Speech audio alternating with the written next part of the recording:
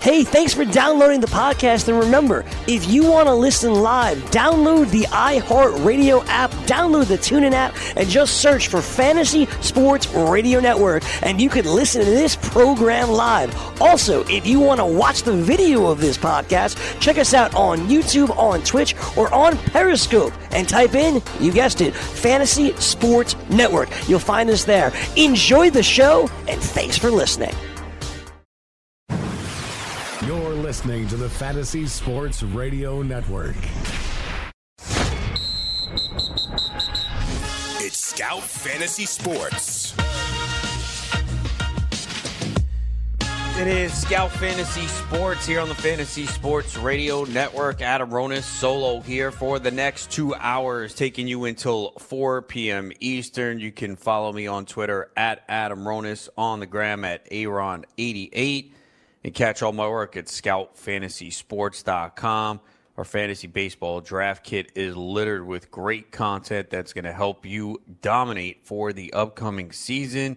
Sean Childs has an article out now on how to work your roster and how you can't be too patient with players. Very good article, certainly, especially for the high-stakes formats. I'd advise you checking it out. We got Stock Watch from Dr. Roto. I have my spring training observations, constantly tweaking my rankings, which are going to take a lot of time over the next few days with a lot of news filtering out today, and we're going to get to that. So if you want to see my rankings, which were number 2 among fantasy experts for draft accuracy for last season, according to Fantasy Pros, you can check that out.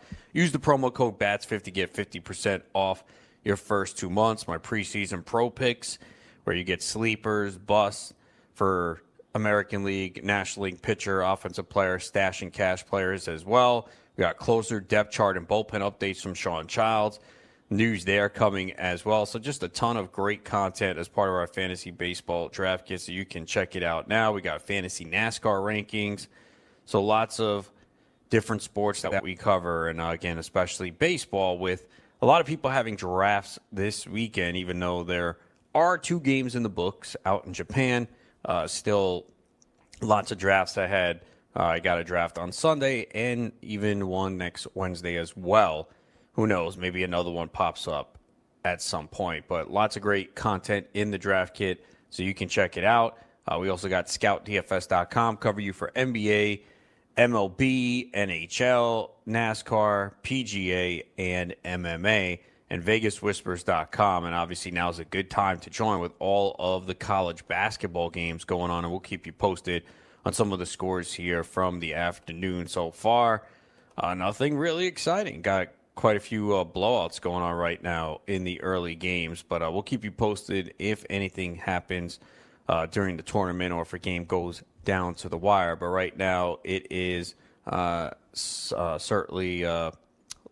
games are in comfortable position in the early games, but obviously that can change. And usually the first day is always an exciting day of the tournament.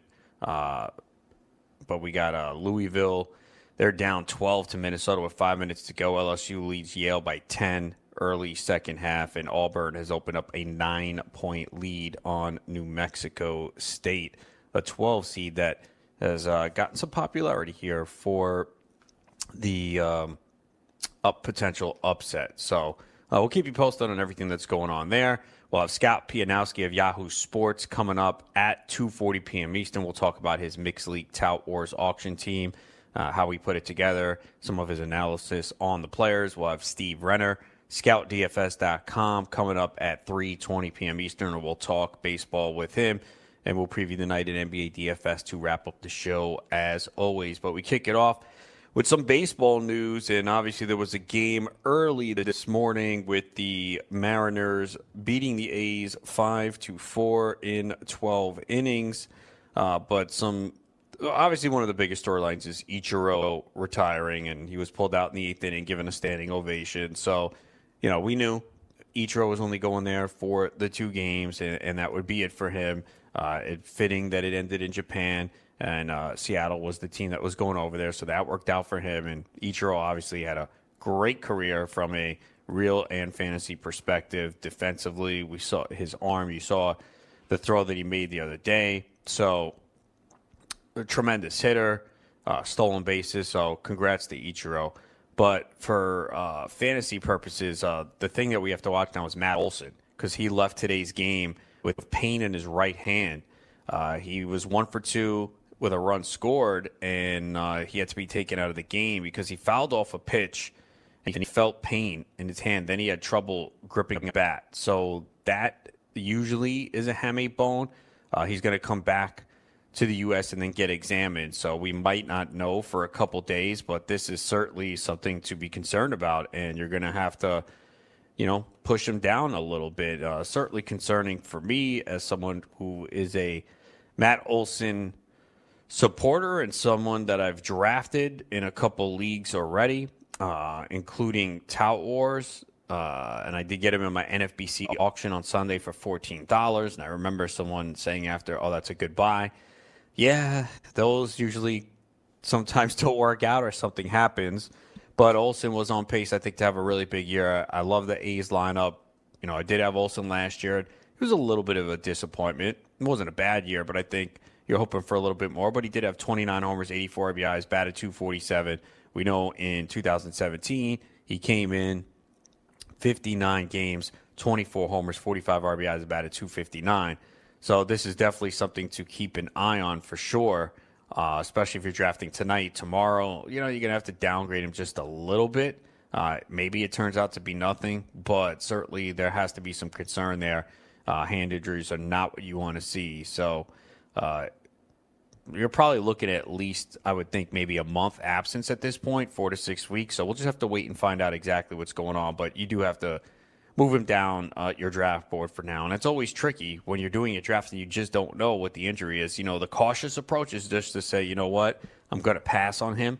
But obviously at some point, everyone becomes a value, and you need to decide that for yourself of where you're going to go with him. Bad news overnight. This happened probably around midnight, 1 a.m. Eastern. The A's prospect Jesus Luzardo is being shut down for 4 to 6 weeks. He has a muscle strain in his left shoulder, so that's his throwing shoulder.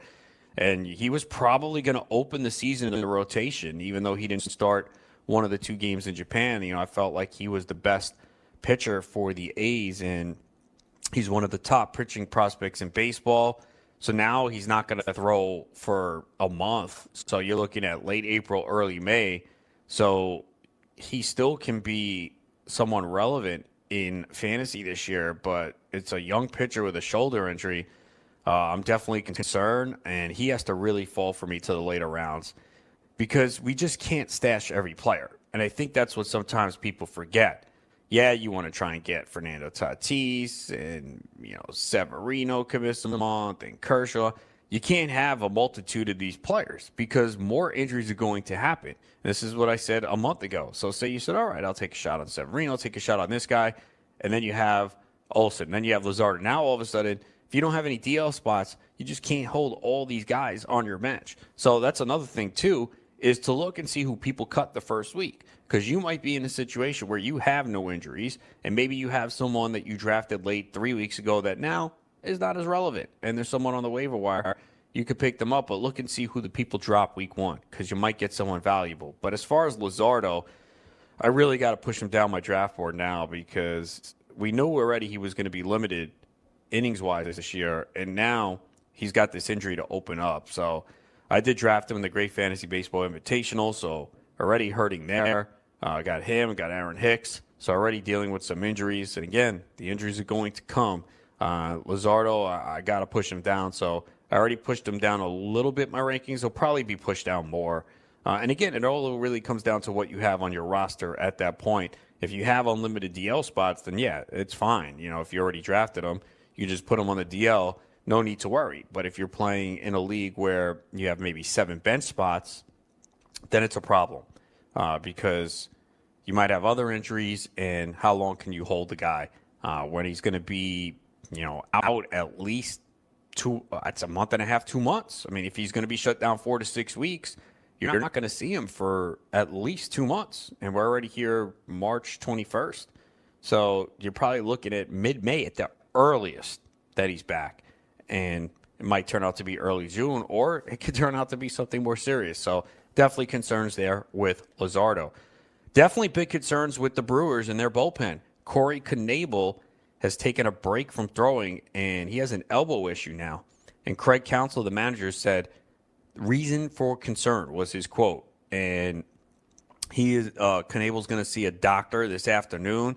He hasn't thrown in a few days, so he said he's not in pain. But this is a problem because we just heard yesterday that the Brewers were interested in Craig Kimbrel, and it was getting serious.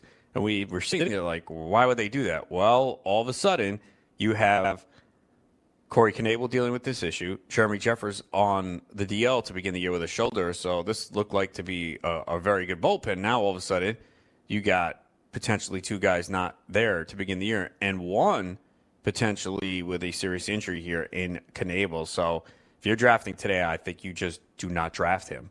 Or if you do, it's got to be towards the end of your draft because it doesn't sound good for Knebel, who I actually did like this year, even though I don't think I have him. I might have gotten him in a scout before, but I liked him for his price because I think a lot of people were worried about how many saves would he get. Would it be Josh Hader?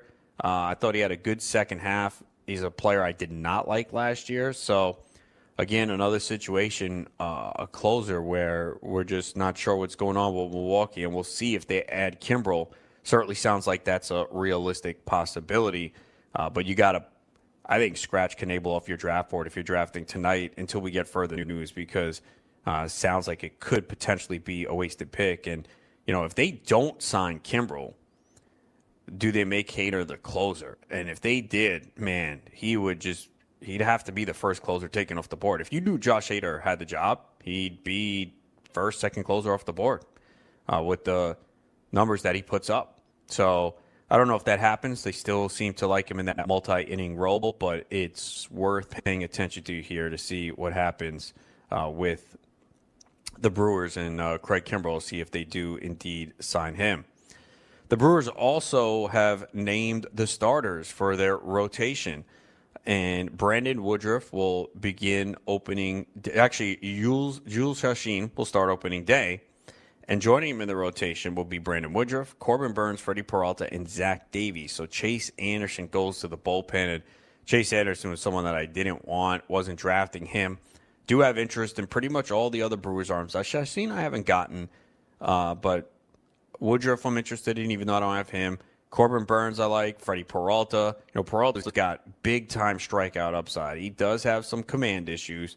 But he did have stretches last year where he was relevant, so I was able to get Burns and Peralta, I think, in the reserve rounds of the NFBC auction this past Sunday. So, obviously, their price might go up a little bit, but nothing crazy. I don't think people are going to push them up, but they definitely have good arms. Certainly worth considering late in your drafts. The bullpen strength for Milwaukee should be there, assuming that they're healthy, and those guys could be in position to get a lot of wins. They don't even need to go very deep into games. Some pretty good news here on Francisco Lindor. Obviously, he's been dealing with that calf injury, but he's run near full effort in a minor league game. So really right now, it's just seeing him run full speed. And Lindor wants to play in a spring game. And he's hoping that they'll let him play opening day. And he said that he feels good to go, and he wants to play opening day. We'll see if the Indians do that. Probably not wise to rush him at this point, but it's looking better for Lindor, who I would think would start to move up the draft board just a little bit. So you've generally seen him go mid-second round of drafts.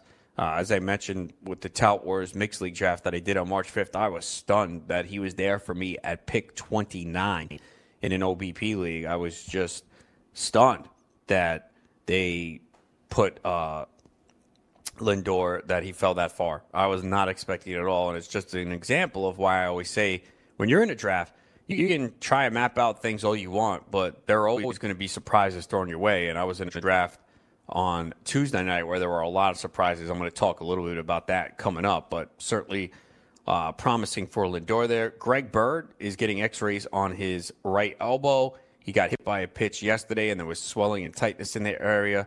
Obviously, he's battling for the first base job with Luke Voit, and Voigt's the guy who's going higher in draft. Voigt's been hitting cleanup, and he's hit again in the spring, so I still like Voit the most. But Bird has just been injury-prone. It's been a problem for him. He is very cheap in drafts, though. Definitely worth taking a shot late in case he could get this job, but I think it'll be Luke Voigt. Once again, we don't know who the closer is in Arizona. Torey Lovullo, the manager, said he isn't ready to announce a closer, and he's deciding between Archie Bradley, Greg Holland, and Yoshihisa Hirano. So, based on the spring, Hirano's had the best spring. Bradley has a 6.23 ERA, Holland 12.27. I don't think it's going to be Holland. The velocity's been down, but you never know. Managers make these decisions. I did get Archie Bradley in one league last week, but I really don't know. I think it's either going to be Bradley or Hirano, but it seems like they still have Holland in the mix, which is a little surprising. Matt Carpenter has been out with a back injury. They're saying he could return to the team on Sunday, but there's a chance that he's not ready for opening day, and they might hold him back to get some more at-bats. But remember, Carpenter has a history of back issues, so just keep that in mind. Alex Reyes is going to open the season in the bullpen for the Cardinals, and I don't think that's any surprise at all. Obviously, he's been one of the top prospects, but has injuries the last 2 years, and you might see him in the rotation at some point this year. I did take him in a draft the other night. It was very late. Everyone passed on him, but figured I would hold on to him. You never know. Injury occurs the first week or two of the season, or maybe he's lights out in the bullpen, and maybe he closes for a little bit. I doubt it. I don't think they want to put him in that role, but you don't know, and you take a shot on an arm that is as dynamic as him that late in the draft. Good news for Tyler Skaggs is he did appear in a game yesterday. He was dealing with a forearm issue the last week or so. He allowed 5 hits, 3 runs in 5 innings. So 2 strikeouts, no walks. So he had a bad first inning and rebounded. So definitely good news here. Hasn't been good in the spring, but the fact that he was able to throw and seems healthy to start the year, that's definitely a good sign for a guy like Skaggs, who has gone cheap in drafts. We'll continue to go over some of the latest news, recap the game from Japan, and I'm going to take a look at a draft that I did the other night. That is ahead right here. It is Scout Fantasy Sports on the Fantasy Sports Radio Network.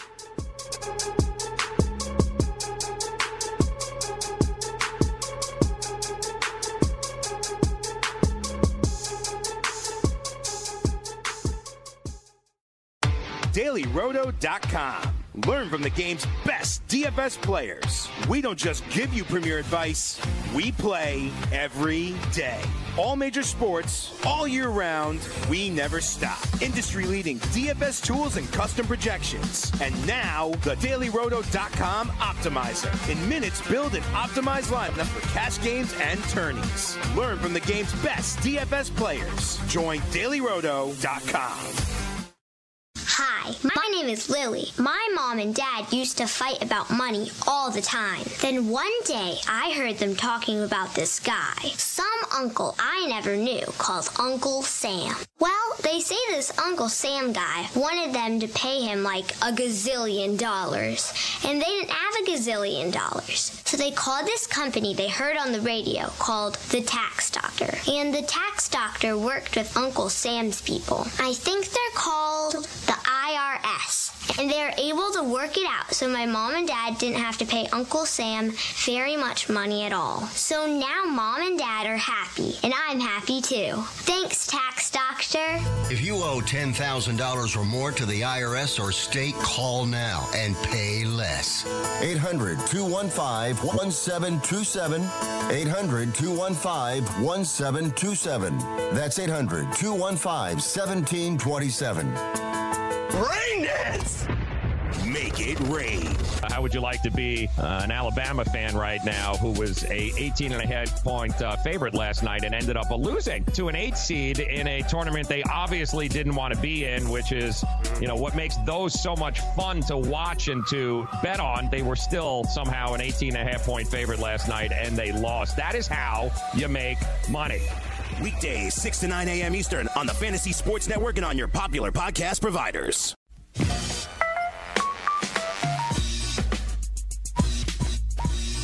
Back here at Scout Fantasy Sports, Adam Ronis solo today, taking you until 4 p.m. Eastern here on a Thursday afternoon, as it is the opening day of the NCAA tournament. We had some good drafts over at playffwc.com.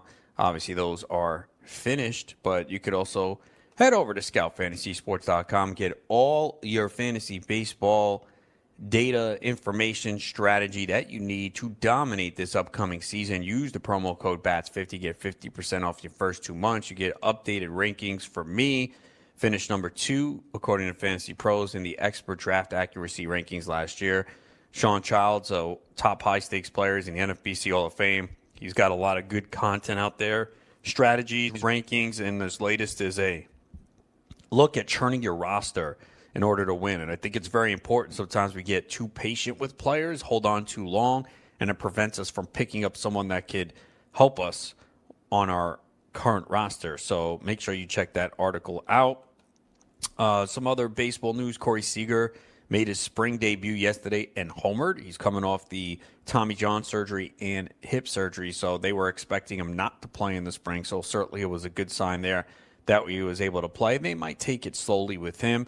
Dodgers also announced Austin Barnes is going to catch 3 out of every 5 games. I like him as a number 2 catcher this year. Obviously, there was a lot of hype on him last year, and he disappointed, but this guy has a good bat. Clayton Kershaw said he'll need about 20 days to rebuild his arm strength as he's missed most of the spring here. Still think he's risky to me. And Matt Strahm has seen his stock jump the most in fantasy this year. I saw him go in the NFBC Ultimate League the other night. I think it was either the 10th or the 11th round of a 15-team league, and I was like, wow. He was a guy I got in Tout Wars on March 5th around 25, 5 scoreless innings with 4 strikeouts and no walks yesterday. So he's got the good slider. He said he's put in a lot of work, and he has looked good. So definitely someone to take a look at late in your drafts.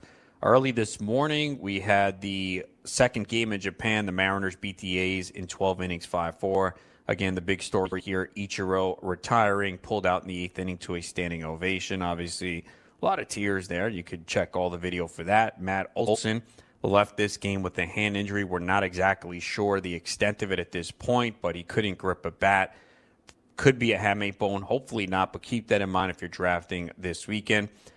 We didn't really talk a lot. I don't think we talked about him, but Chad Pinder, he's going to be in there against the lefties and maybe play some first base too if Olson's out. He's a really interesting late-round pick. And in the draft that I'm about to discuss, late in the draft, I had an opportunity, and it came down to Pinder or Brandon Lau from Tampa Bay, and I just thought Lau had maybe more potential at bats, and I took him. And then like 2 hours later, they signed him to a contract extension. But Pinder is a very, very good play late in mixed league drafts. He's got power and also multiple positions, and any injury that happens, he's going to find his way into the lineup, and a very good lineup. You know, hitting 5th against lefties, that speaks volumes. And Marcus Semien hitting leadoff against the lefty, that probably will happen quite a bit. Another guy that I like in the middle rounds, 3 for 6 with a run and an RBI for the A's yesterday. Mitch Haniger, homer. He should have a very good year. He was good last year. And Ryan Healy with a home run, and Tim Beckham, very good couple games to start, 2 for 4 with a run. Domingo Santana with a stolen base. We talked about him a lot in the preseason. I have him in quite a few leagues. Took him at Tout Wars, and already a home run and a stolen base. Kikuchi made his debut for the Mariners and was okay. Obviously wore down a little bit. Needed 91 pitches to get through 4 2/3. Allowed 4 hits, 2 runs, 1 earned, a walk, and 3 Ks. Hunter Strickland with another save. His second save of the season. He scoreless innings with a strikeout. So he was very cheap in drafts. I think a lot of people doubted him, and he might not keep the job the whole year, but look how cheap he was in drafts. I was able to get him in the Great Fantasy Baseball Invitational, and I was hesitant in some other leagues to take him, and should have been a little bit more aggressive with him there because he has the job, and that's the biggest thing. And the guys behind him are hurt. Anthony Swarzak, DL. Sean Armstrong, DL. So good start there for Armstrong. Marco Estrada gets a start for the A's. 5 innings, 5 hits, 3 runs, no walks, a K. He allowed 2 home runs, and that's always been the biggest problem for him. Blake Trinan pitched 2 scoreless innings, struck out 4. Looks like he's going to pick up where he left off last year. He's very expensive in drafts, but still someone that like a lot. But I probably will have no shares this year because he costs too much. I want to talk about this draft from the other night, Greenwich Street Tavern League. Some people in the industry, listeners of the show, so participated in it last year, narrowly missed out on first place. It was a tight battle near the top, wound up finishing 3rd and cashing. had the third pick in this draft, and I hate the third pick. I put out a question on Twitter last night, assuming Mike Trout and Mookie Betts are gone, who would you take with the third pick? And the answers varied like crazy, which goes to show you why it's not a great pick, in my opinion. Maybe you feel differently and you think there's someone that really stands out above the rest. I don't, because I think the guy that you get at 3, you might be able to get at 10. And you could see that in the answers. The answers were Jose Ramirez, Nolan Arenado, Ronald Acuna, J.D. Martinez, Max Scherzer, Christian Yelich, Aaron Judge. It's all over the place. Trey Turner. So we talked a little bit about this issue, but J.D. Martinez went 12 in this draft. That's insane because I could easily see him going 3rd or 4th. And this is my example of why you don't know what's going to happen in a draft. And maybe you know the room and the competition well, and you can have a good idea. But this draft was a little unpredictable, and I didn't know everyone in the room. So I went with Christian Yelich 3rd. I thought it was between Yelich, Acuna, and J.D. Martinez for me. I did not want to take Max Scherzer 3. I understand why people do it. I just don't like starting my drafts like that. And, he's throwing a ton of innings. He's 34 years old. And I'm not saying he's going to suck or be a disappointment. I just don't want to start my draft with a pitcher when I knew coming back on the 2-3 turn that I would probably take one pitcher that I would like. And it was not the group I expected, but got the last one before the drop-off in the tier. And, Yelich obviously had a career year last year as far as the power. But this guy is a really good hitter. He's 27 years old. And even if he doesn't hit for the power that he did last year, I just think the floor is high in every other single category. The guy batted .326 last year, and he's a career .297 hitter. So if, say, he goes down and hits .305 over a large amount of at-bats, it's a high batting average floor. He scored 118 runs, drove in 110, stole 22 bases. So I just think that there's a high floor in every single category where he can contribute. And again, even if the power goes down, because this guy's not a big fly ball hitter at all, 23.5% fly ball rate last year and a 35% home run to fly ball rate. That's not going to last. We know that. But the park helped, and when he does hit fly balls, he does hit them hard and deep. His hard hit percentage, 47.6%. So say he only hits 26, 27 home runs. Obviously, I'd like more, but I still think you can get excellent counting stats, the steals, and the average. So I went with the high floor across the board there with my first pick. Then you saw Jose Ramirez go for. Aaron Judge went 5. This was to a Yankee fan, and I have been a big Aaron Judge proponent this year. I have said that he was a first-round pick when he was going in the second round. I took him in the Great Fantasy Baseball Invitational at 12. I don't think I would push him up to 5. But I do think he has a big year, and I actually think he's going to win the American League MVP. He's had a great spring. He's got legit power, and it's a good lineup, and I think he has a big year. Max Scherzer goes 6, Nolan Arenado 7, Bryce Harper 8, Trey Turner 9, DeGrom 10, Acuna 11. That's another steal. That's why, imagine picking 11 and you get Acuna or J.D. Martinez at 12. Just crazy. But again, it's how you follow up after that. Trevor Story at 13, Sale 14, and Verlander 15. That was the first round. So, you plan out, you think what's there in the second round. So I said, all right, if Trevor Bauer's there, I'll take him. Figure he might make it back. Wasn't sure. But Walker Buehler went in the middle of the second round. JT Realmuto went in the second round. As high as I've seen him go. I was stunned by that. Alex Bregman falls to 2-8. Manny Machado falls to 210. Blake Snell goes 211. So I'm sitting there like, wow, I'm going to be looking at a really good pick. So Bauer was there, but so was Freddie Freeman. And Freddie Freeman at 213 was just too good to pass up. And this is what I looked at. I said, okay, I really want Trevor Bauer, but I cannot pass on Freddie Freeman. So what is it going to look like when I come back for pitching? So I looked at it and I said, all right, the tier, I got Bauer, Carrasco, and Syndergaard. So I said, all right, one of them should make it back. So let me take that chance. And again, I could be wrong. Maybe someone double taps the pitchers. So I take Freeman. Freeman, to me, is one of the best hitters in baseball. Now, the lack of power last year is a little concerning. I thought in that ballpark, too, for lefty, it would be better. He did it 34 home runs 2 years ago, and he had 28 in 2017 in 117 games before he got hit by a pitch and hurt his wrist. But last year he had 309, 94 runs, 98 RBIs, and 10 steals. I think that's what people don't realize about Freddie Freeman. Ask someone, okay, who's the first baseman who steals bases? They're going to tell you Paul Goldschmidt. And that was true up until last year. Goldschmidt didn't get to double digits. Freeman had 10 last year. He had 8 2 years ago. He'll run. Not a lot, but again, I've said it repeatedly, 7 to 10 stolen bases, it helps. They add up. So getting Freeman here to me is just, I couldn't pass that up. It's a guy that hit 309 last year, 307 in 2017, 302 in 2016, a full year of Ronald Acuna.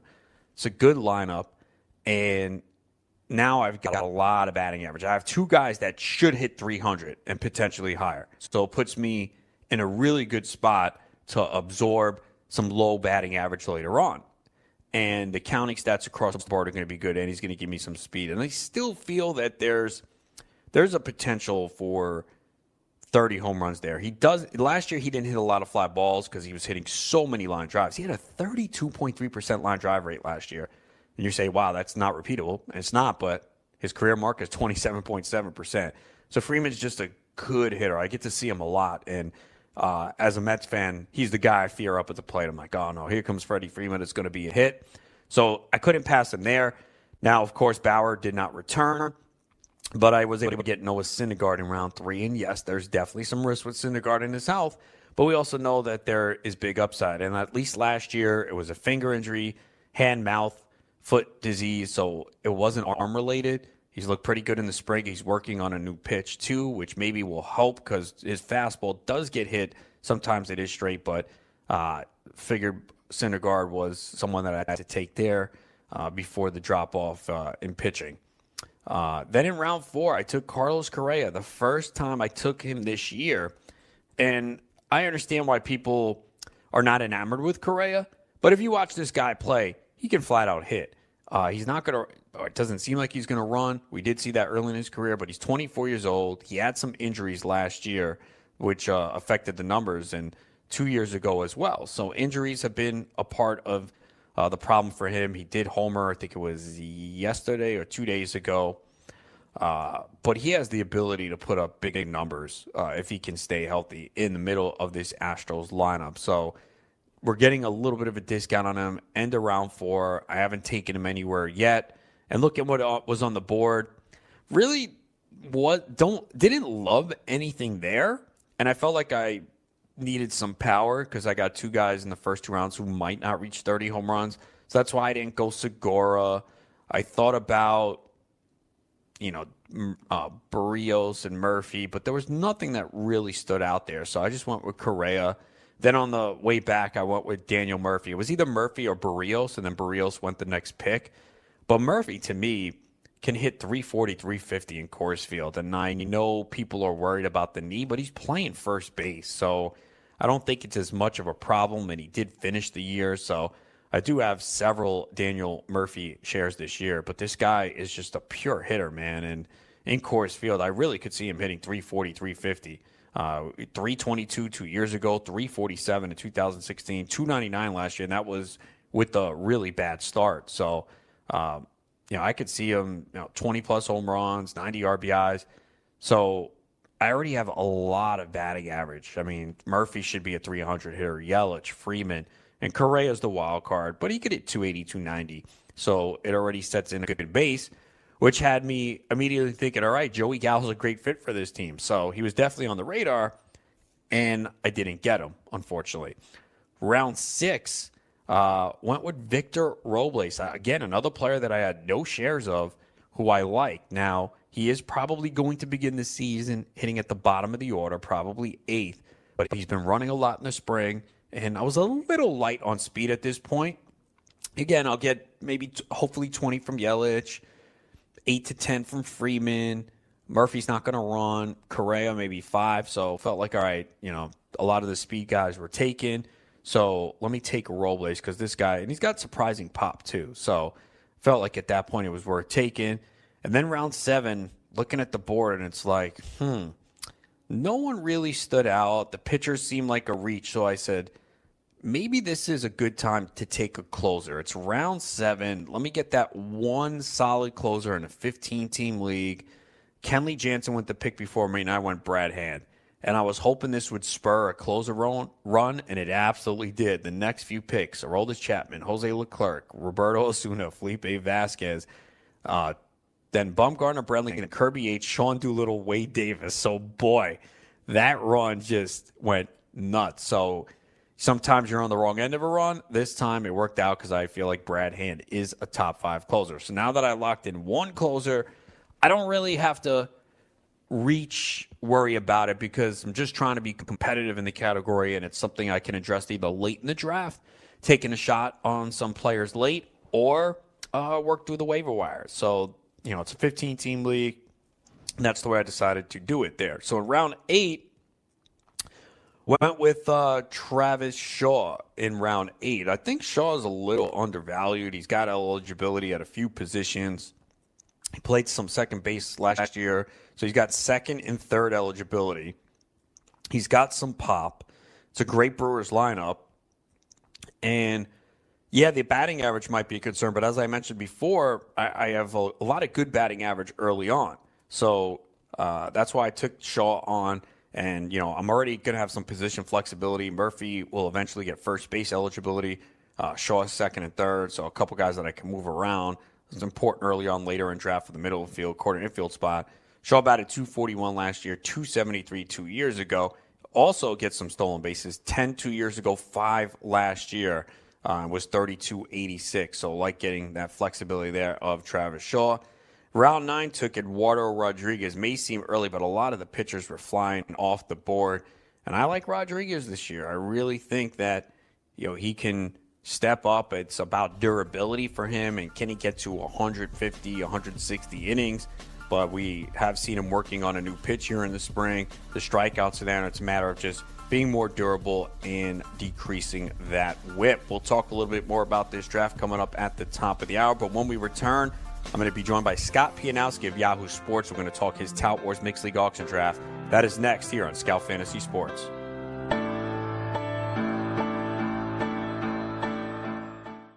If you've heard of WeatherTech floor liners, you probably know that for your vehicle's floor, nothing protects better. But what about protection for the rest of your car or truck? I'm David McNeil, founder of WeatherTech. Besides our floor liners, we design, engineer, and manufacture a wide range of automotive accessories right here in America. And just like our floor liners, everything is done to the highest standards possible. We understand what kind of investment owning a vehicle can be, so we do everything possible to help you protect it. We don't take shortcuts, and we never make concessions when it comes to quality. For everything from cargo liners to cleaning and detailing supplies to mud flaps and car covers, the one place you need to go is WeatherTech.com.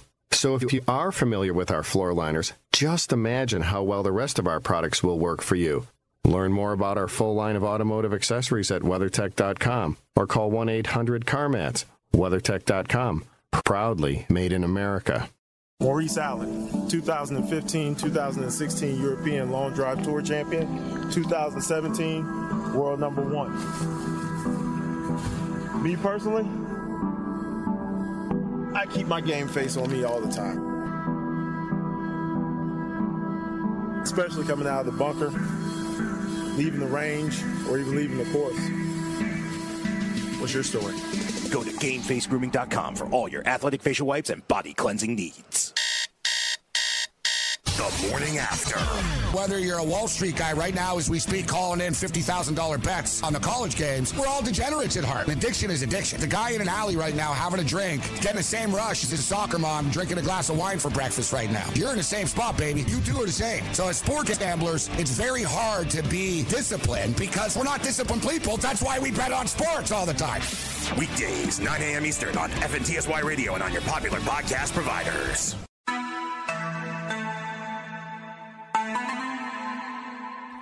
It is Scout Fantasy Sports here on the Fantasy Sports Radio Network. Adam Rona solo here today, taking you until 4 p.m. Eastern. You can check me out, scoutfantasysports.com. And you can check out the Fantasy Baseball Draft Kit, including my rankings. Use the promo code BATS50, get 50% off your first 2 months. Once you are done drafting your season-long fantasy baseball teams and the MLB season gets underway, it's time to swing for the fences playing daily fantasy baseball with DailyRoto.com, who is looking to make someone their 8th millionaire winner. If you are playing MLB DFS on DraftKings or FanDuel, let Daily Roto help you hit a home run. The 2019 MLB Daily Roto Premium Package is now live with lineup alerts and weather updates, fantasy projections, and millionaire-creating lineup optimizers. Save 10% on winning MLB DFS advice with an early bird special using promo code FNTSY. That's the 2019 MLB Daily Roto Premium Package at DailyRoto.com.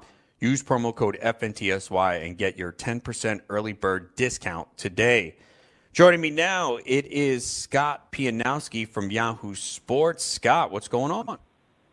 Not much, Adam. How you doing? Doing good, man. Just it's a little tired, man. Long weekend out in New York, and still a couple more drafts to go. How many drafts do you have left? At least 2. I may organize another kind of FOMO league, for all the guys that didn't get the draft. So maybe 3, but certainly 1 auction to go, 1 head-to-head draft to go. So I'm pretty much done. How often does it happen to you where maybe you are talking about a player, writing about him that you really like, and for some reason you never get him in any draft? It can't happen. The auction I'm doing this weekend is an in-person auction, and it goes at a very deliberate pace. They're very generous about the clock, which I don't mind it. I like the Tout Wars pace, and I would prefer that most of the time, but I like to play in different formats.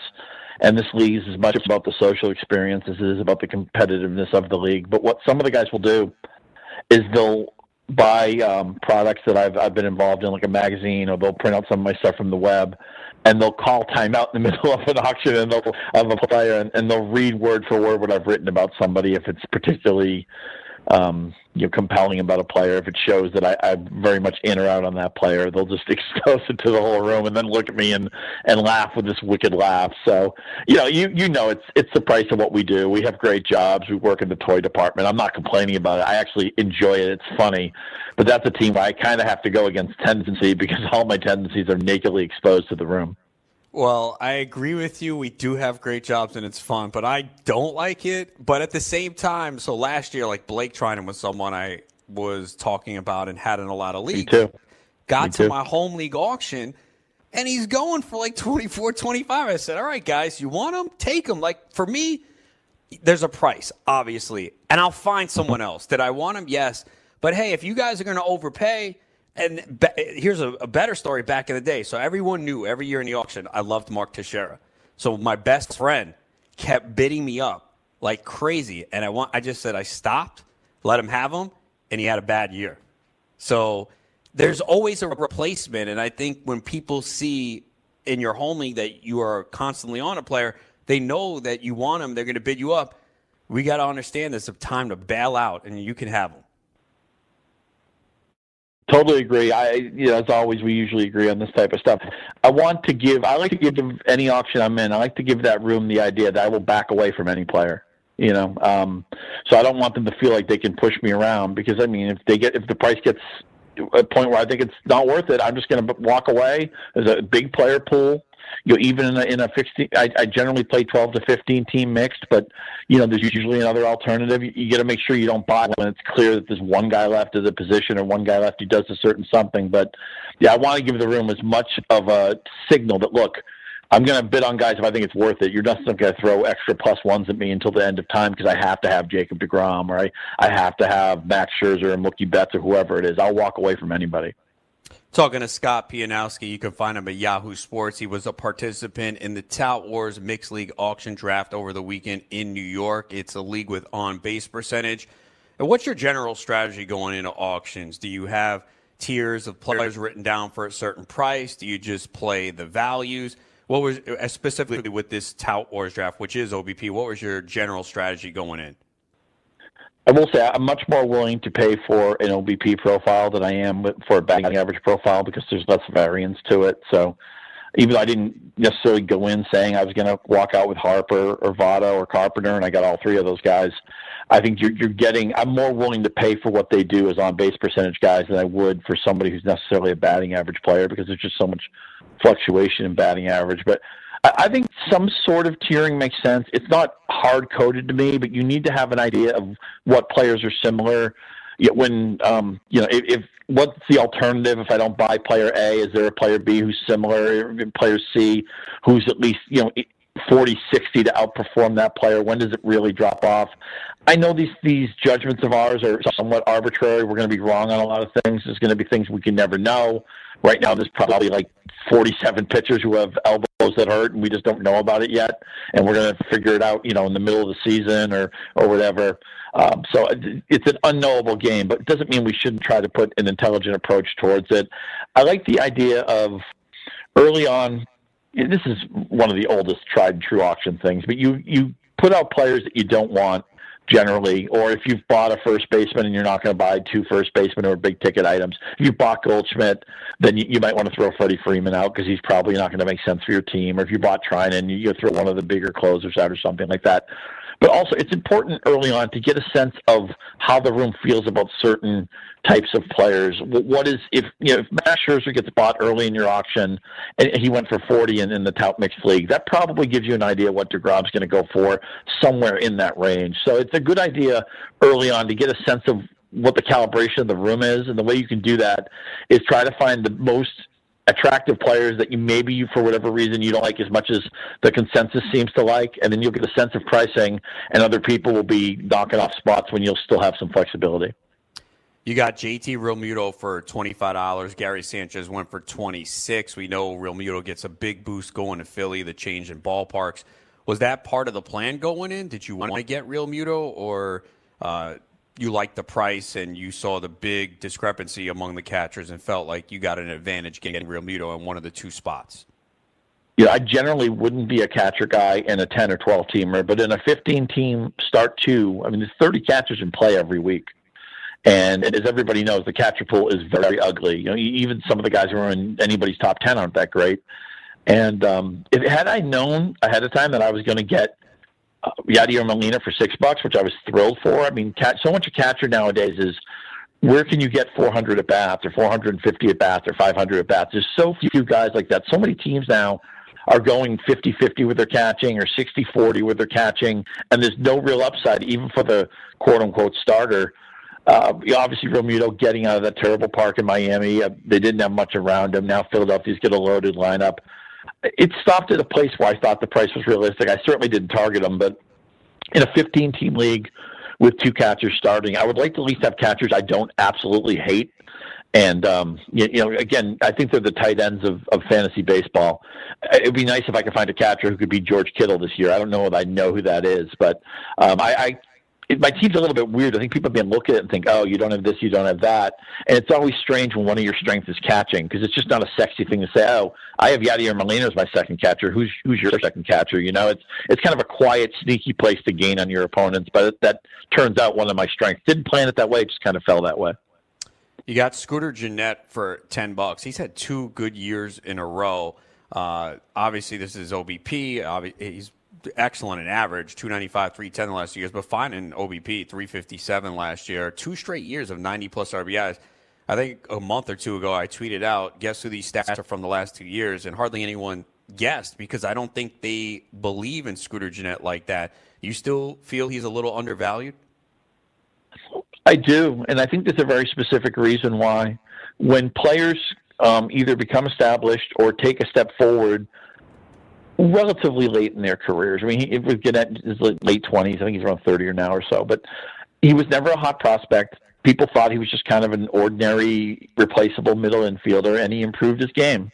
He always had, decent average and a little bit of pop, but nothing special, and he all of a sudden became a guy who might hit over 300, who might hit 20-plus home runs.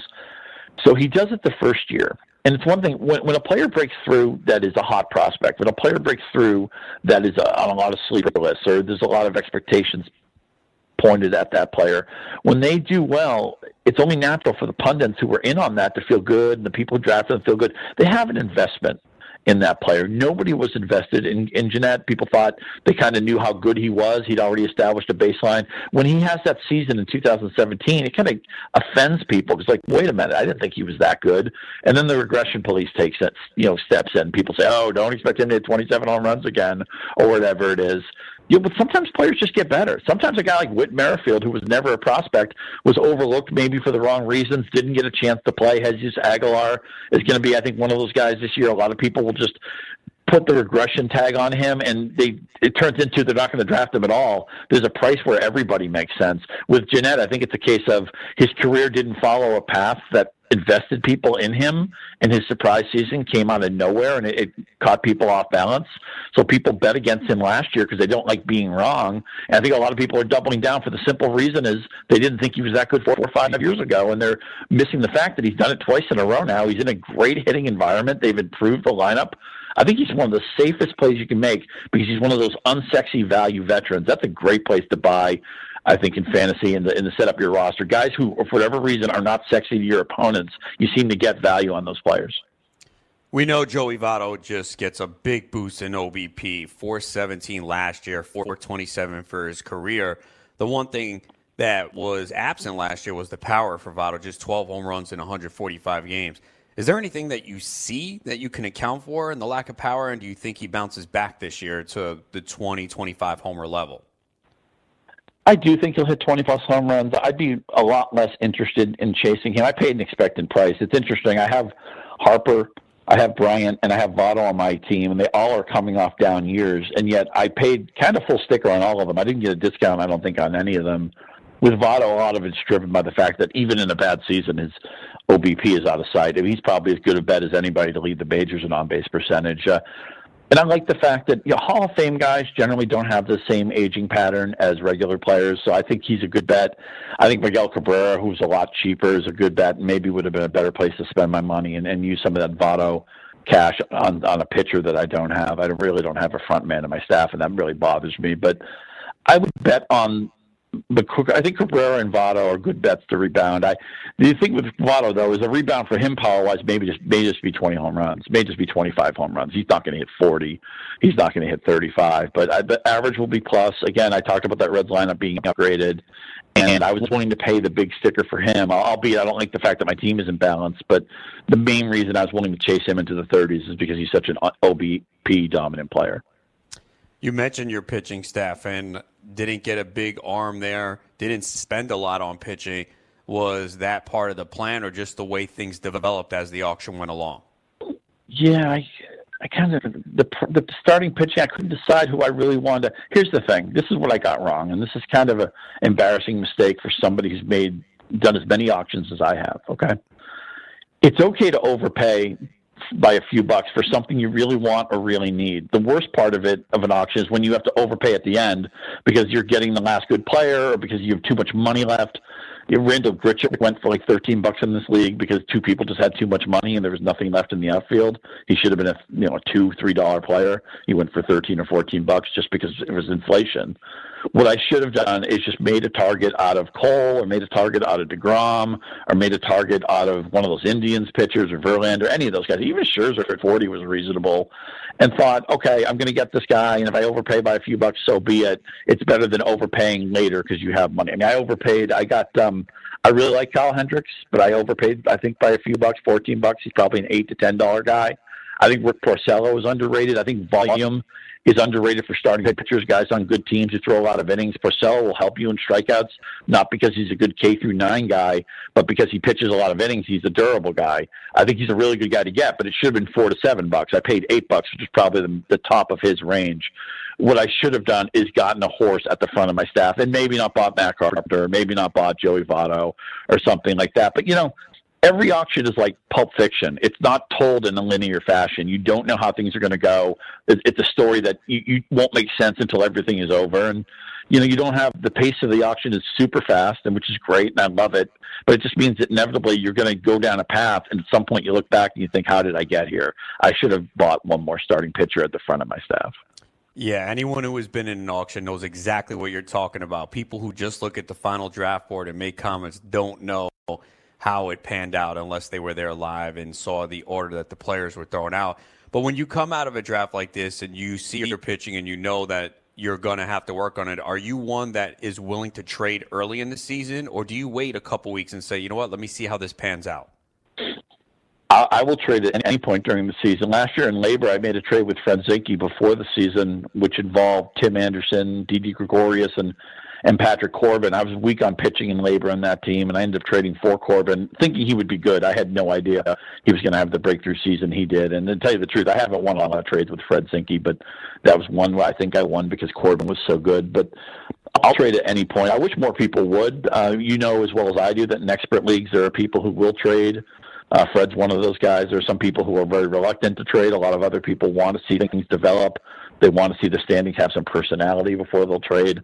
I think at any point when you identify either a need or so much of trading is matching up with somebody where you have an excess of something, they have an excess of something, and you match up the roster so that you're both gaining, you're trading from a strength, and you're both attacking a weakness of your roster. That's how a lot of trades get done. So as soon as you can identify that, I think it makes sense. But one thing I will say, even though I don't like my pitching staff, I'll admit that, but starting pitching is always an area. If you have to be weak somewhere, I don't mind starting pitching for two reasons. One, there's just going to be a lot of variance with ERA and a lot of variance with guys get a lot better, get a lot worse for reasons that we a lot of times won't understand. Guys scrap pitches. They have new pitching coaches, new catcher, new spot on the rubber. It can be a million different things. So I feel there's a lot of variance to pitching. And also, every year in fantasy, just about every year anyway, in every league I'm in, there'll be some striation with pitching. Well, there'll be a team that has a lot of good pitching, and he's nowhere near other people in the standings, whether he's running away with the pitching or maybe he has the third best ERA, but he's nowhere near the second-place team or the fourth-place team. There usually is somebody who's pitching almost mandates they make a trade because they have nothing left to gain. They're nowhere near everybody else in the standings. So I feel like that's something that won't happen until the middle of the season. You need things to hash out a little bit. But I feel like somebody will be in a position where they have too much pitching or they can't gain in pitching, and maybe that incentivizes them to make a trade. All right, that is Scott Pianowski. You can find him at Yahoo Sports. Scott, thanks for the time, and we'll talk to you soon. Thanks, Adam. Good to see you, man. You too. All right, we'll come back. We got one more hour ahead. Steve Renner, Scout DFS, joins me. We'll take a look at the night in NBA DFS and more fantasy baseball news. Another pitcher signing a contract. We'll let you know who it is next when we continue. One more hour to go here, Scout Fantasy Sports.